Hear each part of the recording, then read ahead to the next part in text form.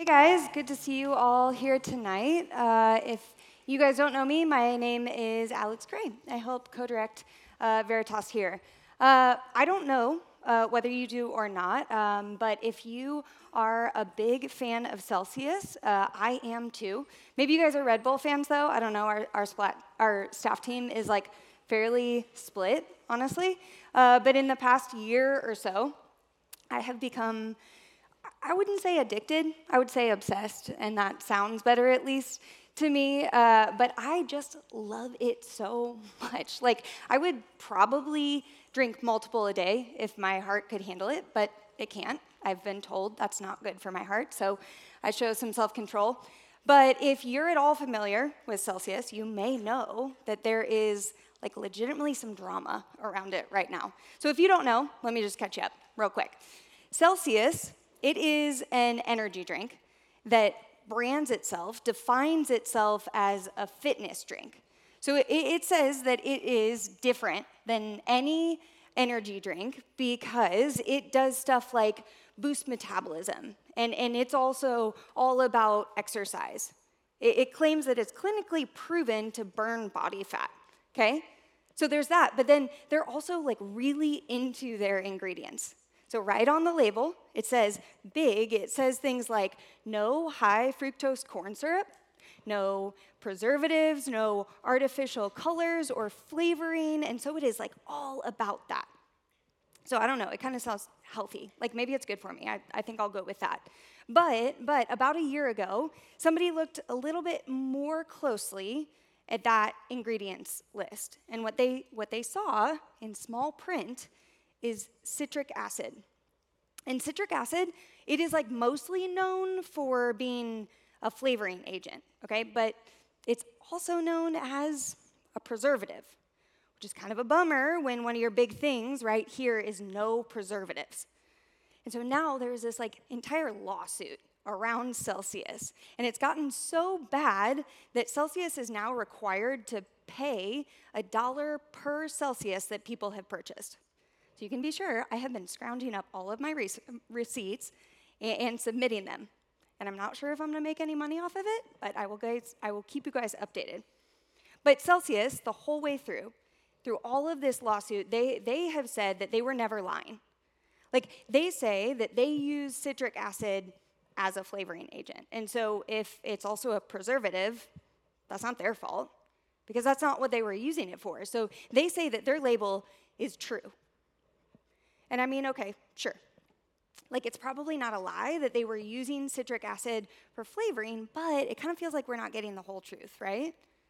Like, it kind of feels like the label wants us to see the really good side of Celsius, but then just they want to hide the not so great parts of it. And so it kind of seems like Celsius has created this false identity that is based off of their label. Okay, so why am I telling you all this? It is not because I don't think we should drink Celsius. I'm going to be really honest, I'm going to keep drinking it. I love it. But I'm telling you guys this because the last 4 or 5 weeks here on Tuesday nights, we have been talking about identity. So we've been asking the question, who am I? And we've been teasing out questions like, what makes me me?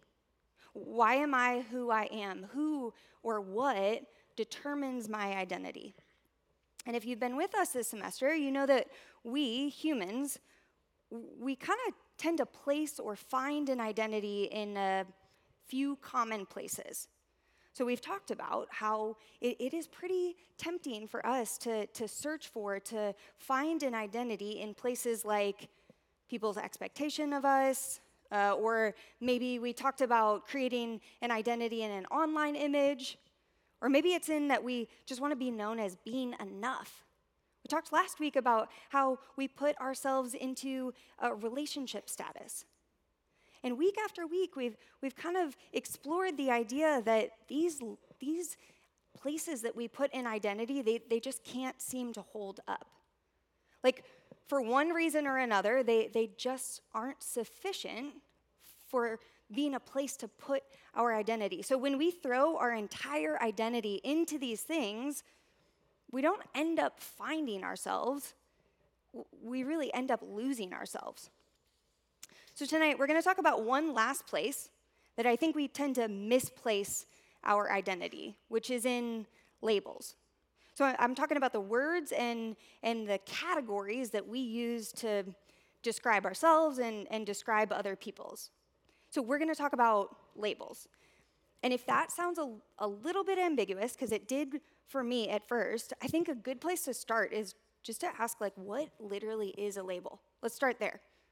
So a label, literally, is some material. It's like a piece of paper or plastic. Maybe it's fabric. And what it does is it describes an object. So like a label on a box. It tells you what food is in there. These are graham crackers. Or like a tag, a label on a shirt. It would tell you maybe what it's made of or what size it is, who made it. Or like a label on a store, a sign on a store. It's just going to tell you what they sell inside. So labels are really helpful. They're informative. And so physically, we label all sorts of stuff. We label, maybe your mom labels her pantry. We label book titles, train stations, grocery store aisles, mail, you name it. Physically, we label a lot of things. But mentally, we are doing it all the time, like constantly.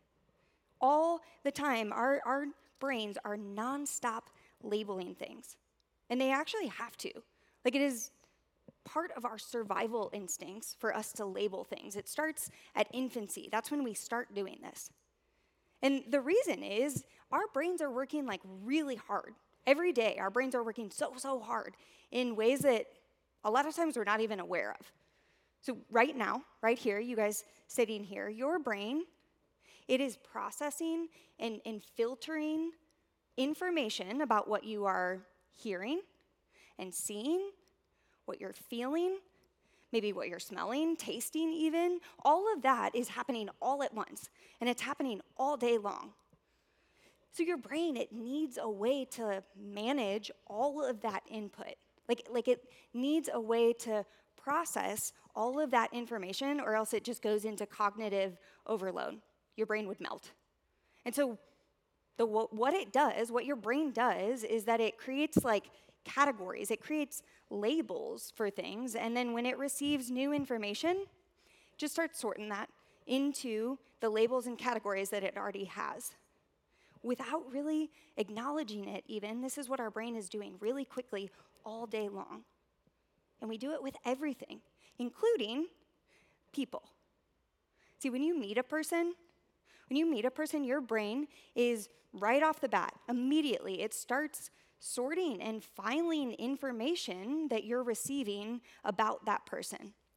And so right away, you are noticing and categorizing things about their appearance, or the way they're speaking, their ethnicity, their personality, accomplishments, interests, all of that, your brain is categorizing it. And that helps your brain understand and then remember who that person is. So later, when you think of them, you think, oh, yeah, she's the AD Pie. Or he's that really tall guy. I think he's the one who plays football for Mizzou. Or yeah, she's the super smart pre-med girl. That's her, right? Like your brain is just constantly categorizing information so that it can recall it later and so that we can remember and understand people well.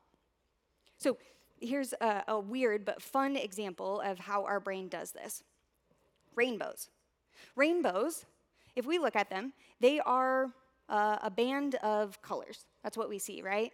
And we get like maybe 6, possibly 7, if you guys are really into indigo, colors that are grouped together. But that's not actually what a rainbow is.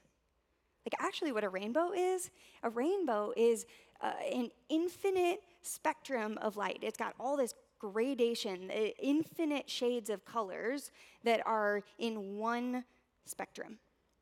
But our brain, it cannot handle that.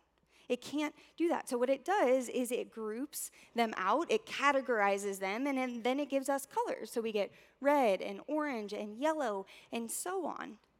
This is how our brain has to do this. We do this with things and we do this with people. But here's the kicker. Because we label other people in our brains, things and other people, we know that other people are labeling us too. It's just a fact. Like when people are hearing us speak, or they look at us, or they are learning things about us, listening to us, they are labeling things about us. They're categorizing things about us, which is kind of terrifying. Like, I think of that, and immediately it is hard not to get insecure about that. How do people view me? What are they seeing? How are they labeling me? What words are they using to describe me? What do they think of me? I think it is normal for us to, from time to time, get a little bit insecure about that. But when we do that, usually our response is to get out ahead of those labels. And then we create labels for ourselves so that we can control how people see us. We want to define ourselves immediately, quickly, with things that we know about our attributes and our accomplishments, our characteristics, the things that we want people to see about us, we label ourselves immediately before other people can do that. So I don't know, maybe what you want to be labeled as is the good friend. So everything you do, you drop everything to go be that good friend. You want to give good advice. You're very loyal. You would do anything so that people will see you as friend. Or maybe you're an athlete, and so that's the label that you want people to know you as, which means that you are always showing training, personal records, your stats. I don't know, I think particularly in this room, within this community of people, I think that it is common for us to potentially choose the term Christian, use that label, out of a hope that people look at us as wise and mature, someone to look up to, someone to lean on. Maybe you're somebody who puts their identity in any number of things, your political identity, your race, your gender identity. I don't know what it is, but I can guess that at some level, it is so that you can shape other people's view of who you are. You can label yourself first. So think about this for a second. If you could define yourself in any way, if you could give yourself any label, what would you choose? What words would you choose to label yourself? And be honest, okay? I know we always want to say like humble, selfless, right? But deep down, what would it actually be? If you could choose how people see you, what you were in other people's eyes, what words would you use? For me, for whatever reason, I don't know if I can quite describe it, but the word that I would always choose is respected. Like, I really want people to admire me. I want to be seen as that person who's really competent, the one who is really good at what she does. I want people to look at me and go, dang, she's killing it. Yeah, she's awesome. And so I will admit, I am not proud of it, but I project that label. Like, that is the identity that I put off in my job, my friendships, my free time, all of that. So what is that word for you? What label would you choose? Do this. Bless you. If you had a piece of paper, actually do this. If you have a piece of paper, if you have your phone, write down that word. Write down the word that you would label yourself with, and do that, and then I have another question for you. Is it enough? Is it enough? If that were all you were, if that is that word that you've written down, if that's all people saw you as, would that be enough? For me, when it comes to being respected, admired, competent, successful, my first thought is, yeah, that would be enough. I mean, that's all I've ever wanted, right? So of course it would be enough. But then I give it a second and I think, well, okay, no, maybe not. Because if I was only respected, admired, then all of these other parts of me, how many other parts of me would be just pushed aside or lost even? Like, that's not my whole personality. I hope not. There are so many other parts of me, so many other things about me that I would really love for people to know and see about me. But if I was only respected or admired like I think I want, then all of those other things, all that other stuff would get lost. See, the issue with labels is that they tend to reduce us down to one thing. They just can't describe all of who we are. And so they end up putting us in these little boxes, these categories that are inherently limited. They just can't possibly capture all of our personhood, our complete personhood, our identity. They can't do it. In May of this past year, the Taliban, who are now ruling Afghanistan once again, they made an announcement. And their announcement was that it is now required for women, when they are out in public, to be wearing an all-covering veil. So kind of like this, when women are outside of their home, they now are required to wear a burqa or a similar garment that covers them head to toe, so nothing else is showing. And when you look at this picture, the only thing that we could possibly identify about these people is that they are women. We can't really identify anything else because the burqa, it puts that label of woman on them and it erases everything else. That's what labels do. They reduce us down to one thing. They give us one label.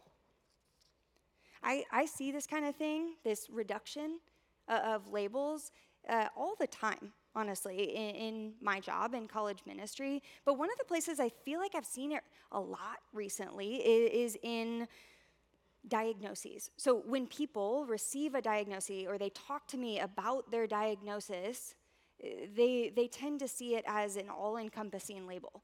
So I was talking to a girl the other day, and she had just recently been diagnosed with clinical anxiety, and she told me that her fear was that this was all she was going to be. This was all that defined her now. This was all that she would ever be. This was her identity. And I think a lot of times, a diagnosis, it can be a really, really crushing label.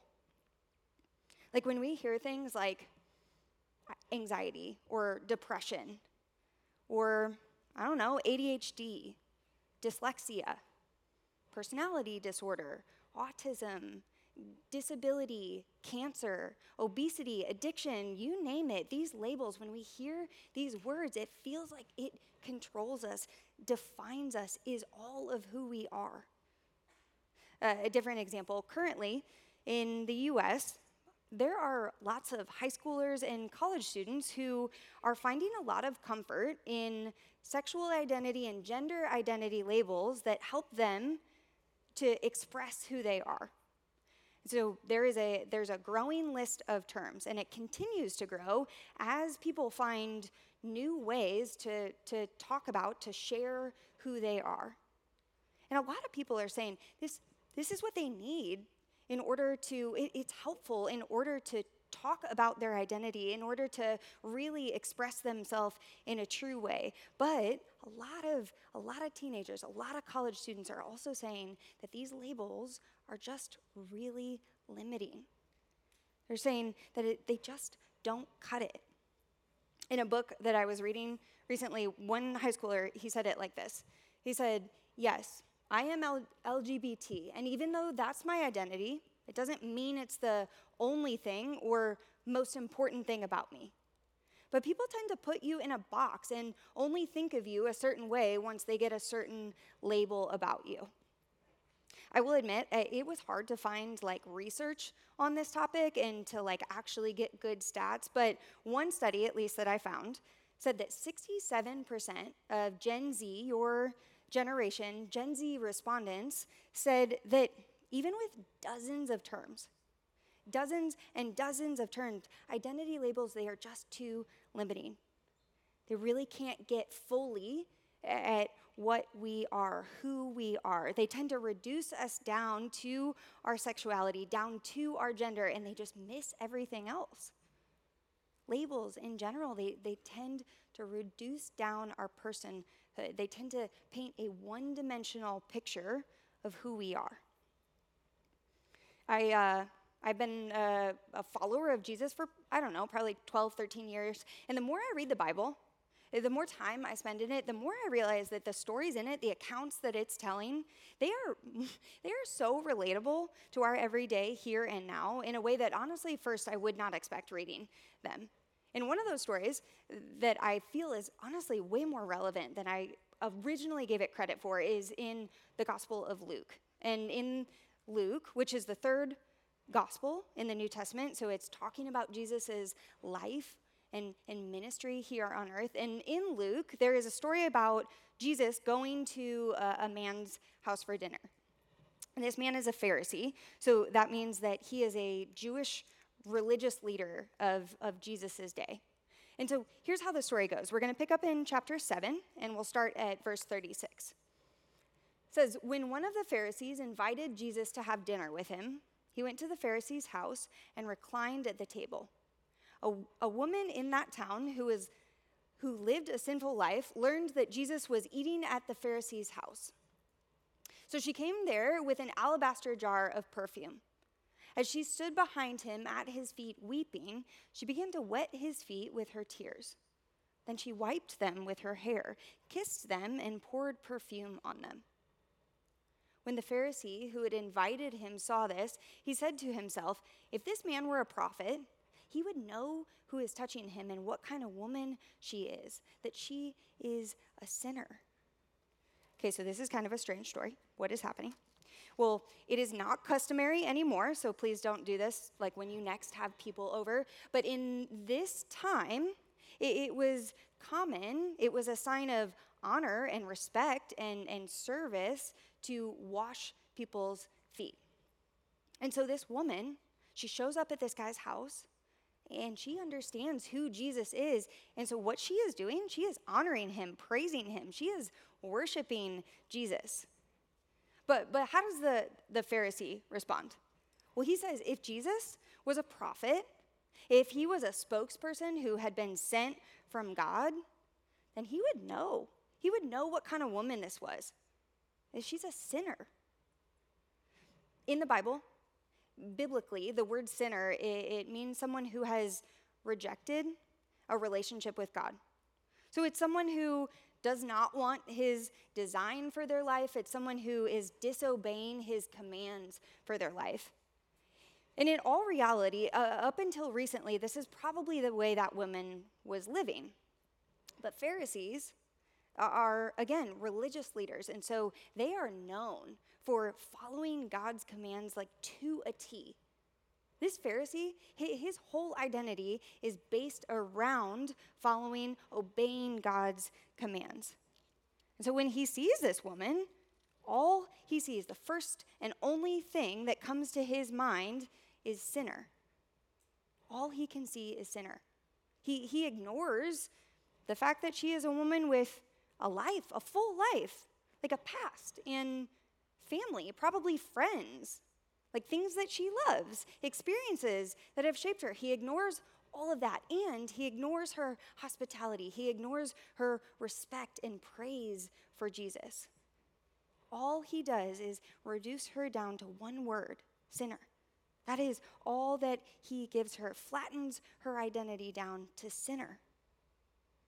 Some of you in this room, you might know what that feels like. You might feel like your mistakes, your bad decisions, the things that you have done, that those are who you are. That is what defines you. So you feel like when people see you, they see a label that is screw up, too far gone, unlovable, unfixable. But I want to tell you, that's a small, limited view of who you are. Like, you are not defined by your past. You're not defined by your decisions. You're not defined by your actions. You are more than your labels. You are more than your labels. See, in the end, labels are only going to reduce and flatten who we think we are. They can only paint a one-dimensional picture, and so they just cannot describe who we are as a person. Just like all the other places that we want to place our identity, just like all of those other things, this just can't be enough. We cannot live into labels. Okay, but then where do we find our identity? Right? That's the question that we have been asking. Where do we find an identity? And each week, I hope you have heard us say, the pursuit, the searching for an identity, that is not the issue. That is not wrong. The issue is where we try to find it. So where do we find an identity? Where do we look for our identity? Well, I want to go back quickly to Luke 7, and I want to finish out the story about this woman because I think our answer is there. So in verse 44, we get back to it. Then he, Jesus, turned toward the woman and said to Simon, who is the Pharisee, we learned his name, "Do you see this woman? I came into your house. You did not give me any water for my feet, but she wet my feet with her tears and wiped them with her hair. You did not give me a kiss." That was also customary back then. "But this woman, from the time I entered, has not stopped kissing my feet. You did not put oil on my head, but she has poured perfume on my feet. Therefore, I tell you, her many sins have been forgiven, as her great love has shown. But whoever has been forgiven little loves little." Then Jesus said to her, "Your sins are forgiven." So when Jesus looks at this woman, it's as if he is saying, "Sinner? No, that's not your identity. That's not the label that I have given you. Your sins, yes, they are a part of you, but they are not you anymore. I have given you a new label. Your sins have been forgiven. You have been forgiven. That is who you are." And for any of us in this room, for anybody watching online who follows Jesus, who wants to follow Jesus, that is our identity too. Like that is the label that we have been given. Because of Jesus' death on the cross, forgiveness is our new label. He has taken the punishment of sin that once defined us. He has taken the insufficient, limited labels that we put on ourselves, and he has given us the label forgiven. He's replaced all of that with forgiven. And the beautiful thing is, when Jesus gives us a label, it is not going to reduce, flatten, limit us. It is different than the one-dimensional definition, label that the Pharisee gave that woman. The label forgiven, it's different. It expands all of who we are. It can encompass all of who we are. Jesus, he loves us so much. Like the way he talks about us in the Gospels is amazing. And so we can know that he wants a very full life for us. He sees us as multidimensional, multifaceted, complex people that are made in his image. And so Jesus, he sees all of us. So when he gives us the label forgiven, he is also saying that we are co-heirs with Christ. We are friends of his. We are God's workmanship, the church, children of God, citizens of heaven, temples of the Holy Spirit, victors, lights of the world, saints, brothers and sisters, and new creations. And that is just some of the terms. That's just part of the list. See, as the music team comes back up, I want you to look back on that word that you wrote down for yourself. Look at that word, and then do this. Compare it with all of those words. Tonight when you leave, there's going to be a bookmark out there that has all of these verses on there. And so maybe what you can do this week is just pray through these verses one by one. Compare them to that label that you have given yourself and ask yourself, what would change if I replaced this word that I've written for myself with all of these things, with any of these things? What would that mean for who I think I am, who you think you are? Forgiven, forgiven. That's how Jesus sees us. That is the identity that you have in him when you follow him. And that's a full, whole, complete identity. And it lets us live a full, whole, complete life. See, Jesus, in being forgiven, Jesus is labeling with us with something that is never going to reduce us. It is never going to be lacking. It will never erase anything about us. Jesus sees all of you, and he loves you fully. Amen.